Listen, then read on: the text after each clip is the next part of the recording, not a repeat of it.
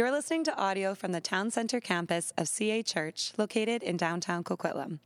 We hope this message helps you grow in your personal relationship with Jesus. Acts chapter 8, and we'll start at verse 26. So if you could take your Bibles or open your Bible apps. Acts chapter 8, verse 26. We're continuing in our series called Witness, and out of respect for God's inspired word to us this morning, I would like to invite you to stand if you're able, and I'll read. So now, an angel of the Lord said to Philip, "Go south to the road, the desert road that goes down from Jerusalem to Gaza." So he started out, and on his way, he met an Ethiopian eunuch, an important official in charge of all the treasury of the Candace, which means the queen of the Ethiopians. This man had gone to Jerusalem to worship, and on his way home, he was sitting in his chariot reading from the book of Isaiah, the prophet. The Spirit told Philip, "Go to that chariot and stay near it." Then Philip ran up to the chariot and heard the man reading Isaiah, the prophet. "Do you understand what you're reading?" Philip asked him.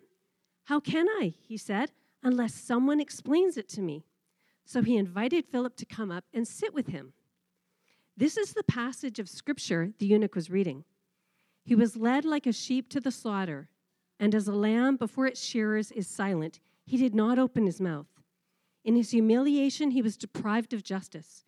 Who can speak of his descendants? For his life was taken from the earth." The eunuch asked Philip, "Tell me, please, who is the prophet talking about, himself or someone else?" Then Philip began with that very passage of Scripture and told him the good news about Jesus. As they traveled along the road, they came to some water, and the eunuch said, "Look, here is water. What can stand in the way of me being baptized?" And he gave orders to stop the chariot. Then both Philip and the eunuch went down into the water, and Philip baptized him. When they came up out of the water, the Spirit of the Lord suddenly took Philip away, and the eunuch did not see him again, but went on his way rejoicing. Philip, however, appeared to Azotus and traveled about preaching the gospel in all the towns until he reached Caesarea. The word of the Lord to us today. Now that's the kind of person you want reading Scripture. Sharon, such a good job. I think we've all been there before when we've heard Scripture read more like this. On that day, a great persecution broke out against us. Some energy, some storytelling. That was fantastic, Sharon. Thank you so much. Guys, this is our family service. Love having our family service. There's always just a slight bit more energy going on in the room, which is fantastic. And so I want to welcome all of those who would normally be in kids' church or our students' high school class.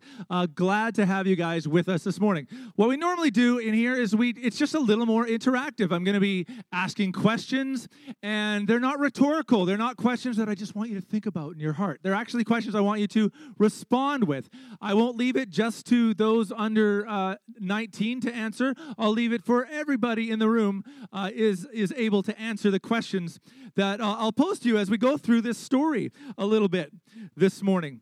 And so we've been going through the book of Acts, and I know in kids' church you guys have been looking at some stories in the book of Acts as well. Now, we always call, and maybe it's because we're lazy, we usually call this book Acts. It's really exciting. Do we have the, what happened to everything behind me?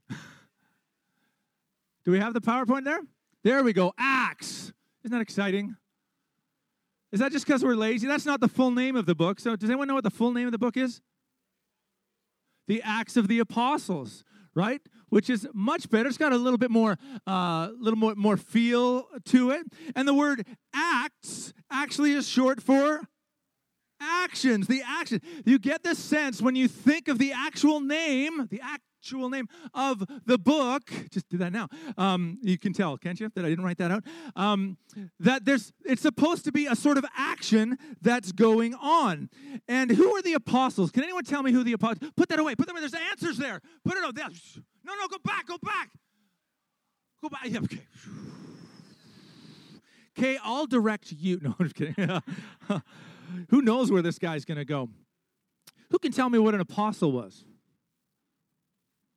Oh. No one's ready to just yell it out, eh? Friends of Jesus. That's a good answer. What's your name, son? Oh, son. Okay. Yeah, apostles were friends of Jesus. Not just people who came to follow Jesus, but people who actually knew Jesus. People who talked with Jesus. People who witnessed Jesus, his life, his ministry, the miraculous things he did. Also witnessed his death and then his resurrection. So these apostles are pumped and ready and primed to go and tell the world this fantastic story.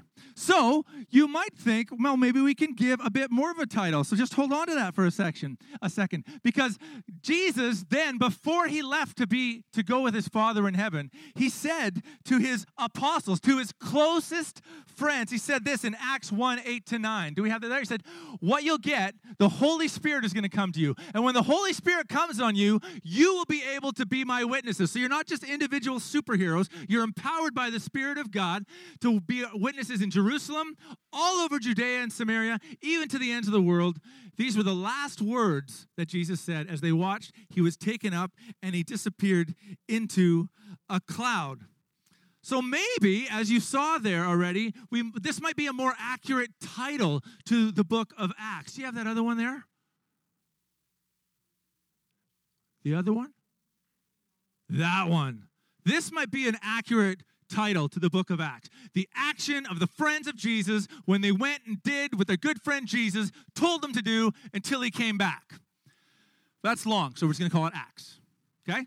But every time you see the word Acts, I want you to think of action. And I want you to think the action of Jesus' friends. And that's what the story of Acts is all about. It's the church excited by the truth of the resurrection and given strength by God's Spirit, announced Jesus' reign from Jerusalem to the ends of the earth. When? Until he comes back. So there's all sorts of different characters in the book of Acts who believe this to be true and believe it's important that they go and tell other people about Jesus. Until when? Until he returns. So who are some other people that we read about in the book of Acts? Throw them out there, people. I know you know them. Paul. A massive chunk of Acts is about Paul. Who else? Peter. Yeah. Stephen, we learned about last week. That's right, Andrew. Silas. Philip. Oh, hold on. Well done. Yes, that's good. You get a star, Mark, for paying attention this morning. That's good. Philip was one of these early followers of Jesus. And Philip was hanging out in Jerusalem. Now, I've got some pictures that go along with it. And I think, these probably aren't totally accurate, but it keeps us engaged a little bit. All ages get excited by pictures like this. It was this or flannel graph. And I still need to talk to Brad McMahon about that because I think you can hook me up, right? All right, buddy. We'll talk about it for next time. We'll just gather everybody out front. That'll be fantastic. So Philip has an angel show up and he says, hey, I want you to go to a road. Which road? Does it have a big, is it Main Street? No. Is it Madison Avenue? No. It's a deserted road. Now, you got to think, Philip, if you go to the next slide, Philip was actually hanging out in Jerusalem, and a lot of great stuff was happening in Jerusalem. That was the center of action. We learned a few weeks ago, the apostles were filled with the Spirit. They were speaking different languages, all their choruses and their, praise his name. They all started singing them in Spanish. It was pretty fantastic. And all these great things were happening. The angel says, hey, I want you to go to this deserted road. And that's all he says. He doesn't even say, this is why. He just says, I want you to go there. Now, many of us, young or old, have often felt like God has asked us to do something, and he hasn't actually told us why. He's told us to do it. And if Philip gets caught up, we'll see. If Philip just got caught up going, well, why? Give me a good reason to go. He would have missed being a part of what God wanted to do. Often we think of obedience. Now all the kids just cringe. Oh, obedience, obey. Okay. Well, often we think of obedience as a way we get the gold star or we get checked off or we make our parents happy. That's not what obedience is about. When we obey, we get in on what God's doing. What he wants to do in our lives and what he wants to do in our community and what he wants to do in the world. So the next time you think of obedience and being obedient to God, don't think of it as, I got to obey these rules. We got to think of it as, if I live in the way God's called me, I'm going to get in on the things that he's doing in my life and elsewhere. So he was a man, he was sent to a faraway country, and he goes and he meets this guy on the road. Do we have it? Okay, he's left Jerusalem. I must have put them up in the wrong order. He goes to a deserted road and he comes across a man who is sitting in a chariot. Let's hold it there for a second. In case you don't know what a chariot is, a man is, or a guy walking down the road looks like, there it is. The Bible calls this man a eunuch. A eunuch, two things you need to know about eunuchs. One is they're not going to get married, and they're going to devote their whole life, this guy, his whole life to serving the queen of what country? Ethiopia. That is this guy's whole life. His whole identity is serving the queen of Ethiopia. And he's come from Ethiopia in Eastern Africa all the way up to Jerusalem to worship God. There's a guy who's obedient. There's a guy who travels. Now, I've got a map here in case you're, oh, wow, that is not clear. My bad. You see Ethiopia way down there? See Jerusalem way up there? That is a 4-hour drive in a car. Can you imagine how long that would take in a chariot? This guy takes his chariot all the way up to Ethiopia to worship for a while and then heads back down. It's 4,000 kilometers. It would take a bit of time in your average chariot. So why does he go to Jerusalem? It tells us. Why would he go there? To worship, right? To worship. Now, because he was from a foreign land, he would have gone all the way to the temple in Jerusalem and not been allowed to go inside. He would have had to stand out on the outside. He would have had to try to listen in to what was going on inside. So even though he traveled a long distance, even though he wanted to worship the God of all creation, he would have been said, no, you have to stand on the outside and you can glean from there. So he knew a lot about God, but only from a distance. He didn't know about Jesus. He was spiritual, but he didn't know the truth about who Jesus was. Any of you ever met any people who maybe have a vague idea of God, but don't understand what it means to be in a relationship with Jesus? I think almost all of us probably know are people who are spiritual. Philip finds him. What's he doing in the chariot? He's reading. Now, who here under 20 loves to read? Well, actually, how many over 20 like to read? Yeah, fantastic. How many books do you have in your house, Sharon? If you had to ballpark it. Could you ballpark it? 200? Okay. Can anyone outdo 200? Yeah, Kindle counts. No, it's still not 200. Okay. You had us, and then I thought that was going to go somewhere, but no. Okay. This guy probably owned that scroll that he was reading. You had to be very, very wealthy to have a book 2,000 years ago in the Near East. This man has probably one book to his name. The only reason he probably has it is because he is the treasurer of the Queen of Ethiopia. If I have a lot of books on my shelf that I have not read, lots of them. Stop nodding your head, son. I've got a lot of books.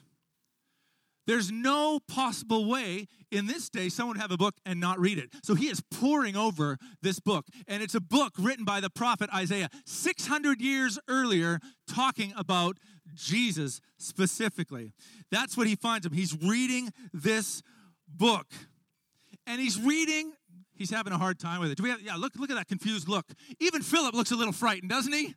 Oh, man. We're going to deal with Isaiah.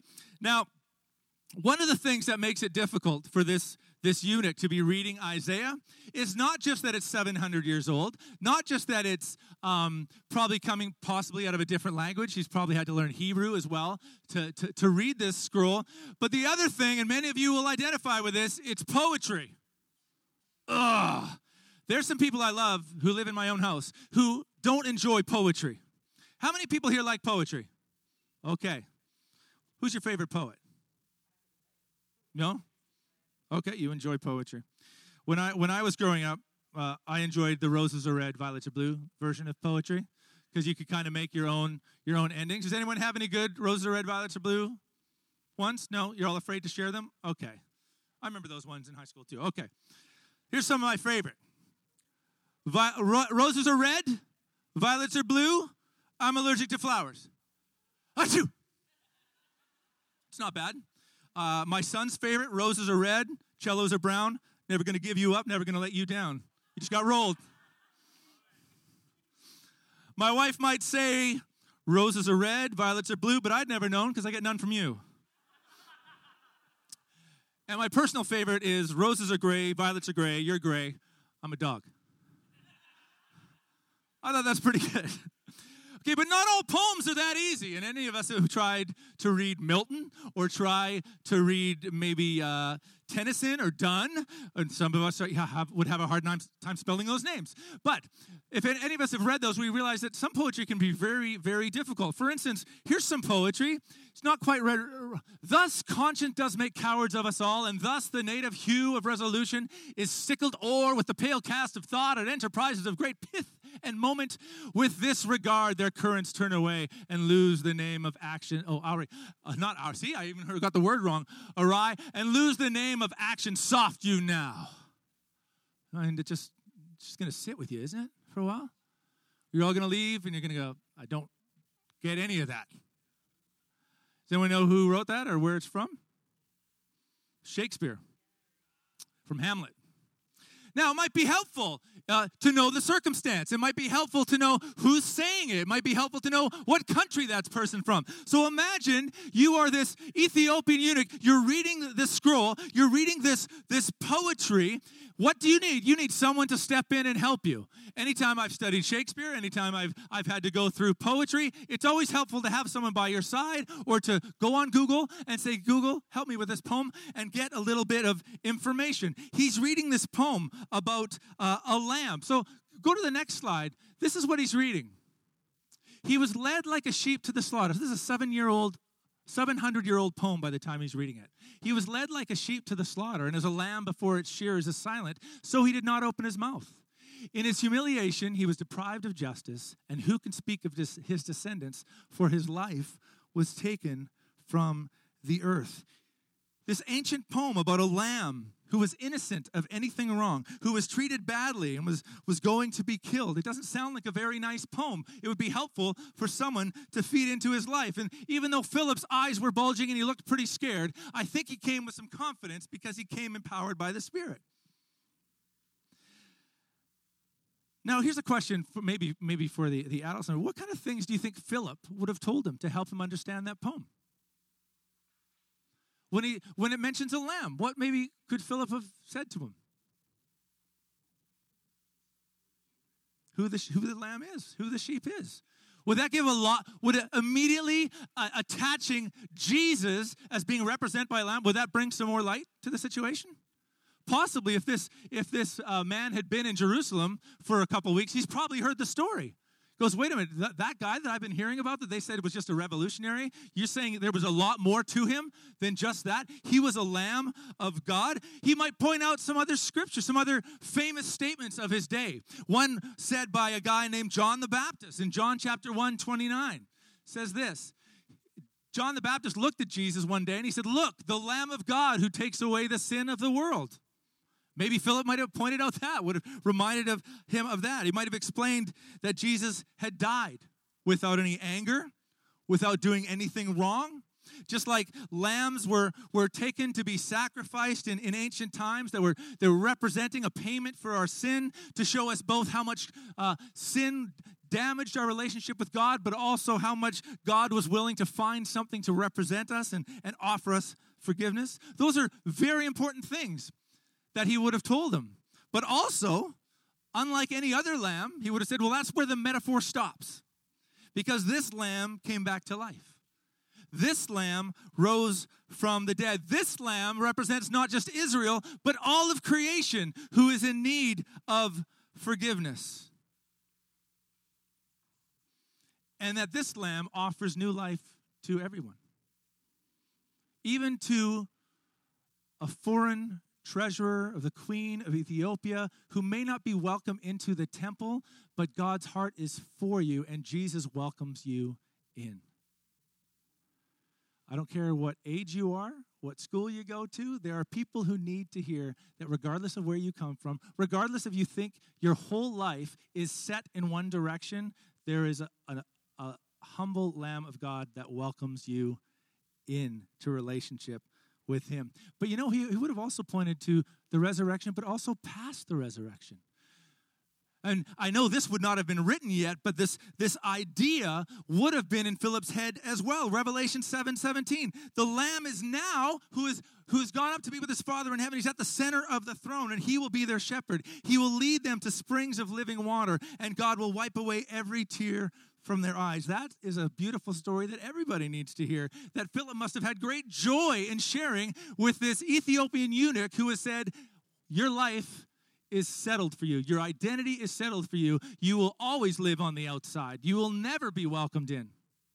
Philip must have had great joy. Now, the eunuch might have said, well, why would God do this? This isn't the kind of gods I'm familiar with. These aren't even the gods that surround Jerusalem. They're definitely not like the gods we have down in Ethiopia. And Philip would have had the joy of saying, oh, this God is like no other God. For God so loves the world that he gave his only son, that whoever believes in him will not perish but have eternal life. So, Mr. Treasury, sir, Mr. Eunuch, who thinks you have your whole life planned out for you already, do you want to be a part of this beautiful story? I know you serve this queen. I know that she kind of rules over you, but I want to tell you about a lamb who reigns even above her. I know that your life has been dedicated to her forever, but Jesus, the Lamb of God, is above all that. Do you want in? And he wants in. He wants in completely. This man was very excited. Show me one of those pictures of his excited face. Yeah, see how excited he is. Jumping ahead a bit, but he seemed to have an understanding of what baptism is. He seemed to understand. Maybe Philip explained it to him, but they come across water.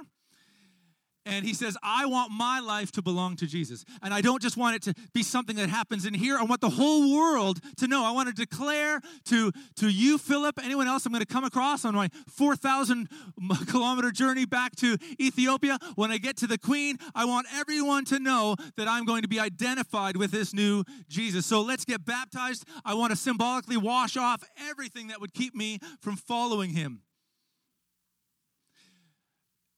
And also on the way of baptism, it's also almost like a play being played out, a drama being played out. He goes under. Notice this is a very good a Baptist picture. He actually went under the water. He didn't get drizzled. He fully went down under the water. And for those of you who understand baptism, it's the idea of dying to ourselves and coming up to new life. He says, I want to be cleansed. I want the new identity that's connected to this humble lamb who's willing to give up his life for me. I want to belong to this new community that you're talking about, Philip, so please baptize me. Man, I wish the church today had this kind of hunger to be baptized, to say, hey, I get the story, I understand the story, I'm in. Let me declare that story to the seen and unseen world that I am clean, I've died to myself, and I live for him until he returns.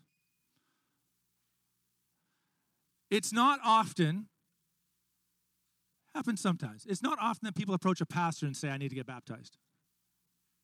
Isn't that interesting? Notice, Philip doesn't even have to say it to him. You should really get baptized. He hears the story and he goes, I want nothing more than to jump in that water and declare that I belong to this lamb. He went home to Ethiopia, probably told the queen what happened. Probably still worked for the queen, but did it in a whole new light, with a living obedience to Jesus, just as Philip had to the Spirit of God when he told him to go to the desert road, the Lamb of God who takes away every sin. And that's the invitation. That's the invitation of Jesus the Lamb, to live our lives remembering that above and more important than wherever you are, whether it's serving a queen or whether it's going to grade 3, whether it's whoever you are, whatever your occupation is, whether you're a student, whether you're an adult, whatever age you are, that our whole lives take place inside this beautiful display of God's love, this beautiful display of the Lamb of God who gave up his life to give us life, to tell you that he sees you and he loves you.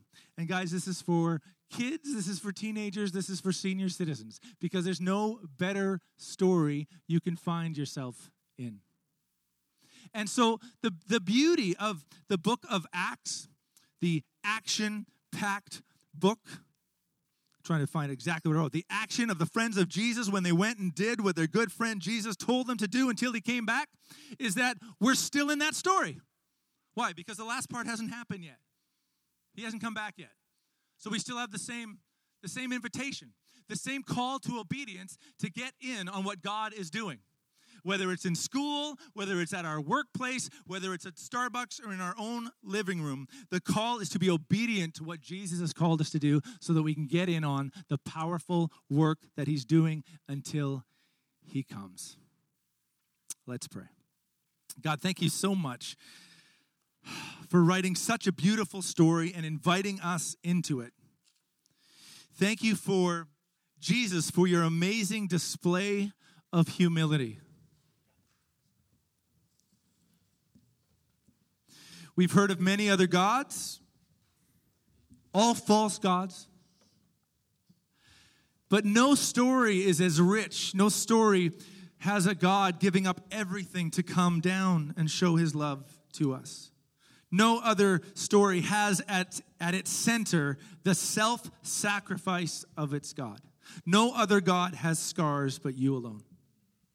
And because of that, we can find empathy from you. We can find a love so deep and identifying with the human condition.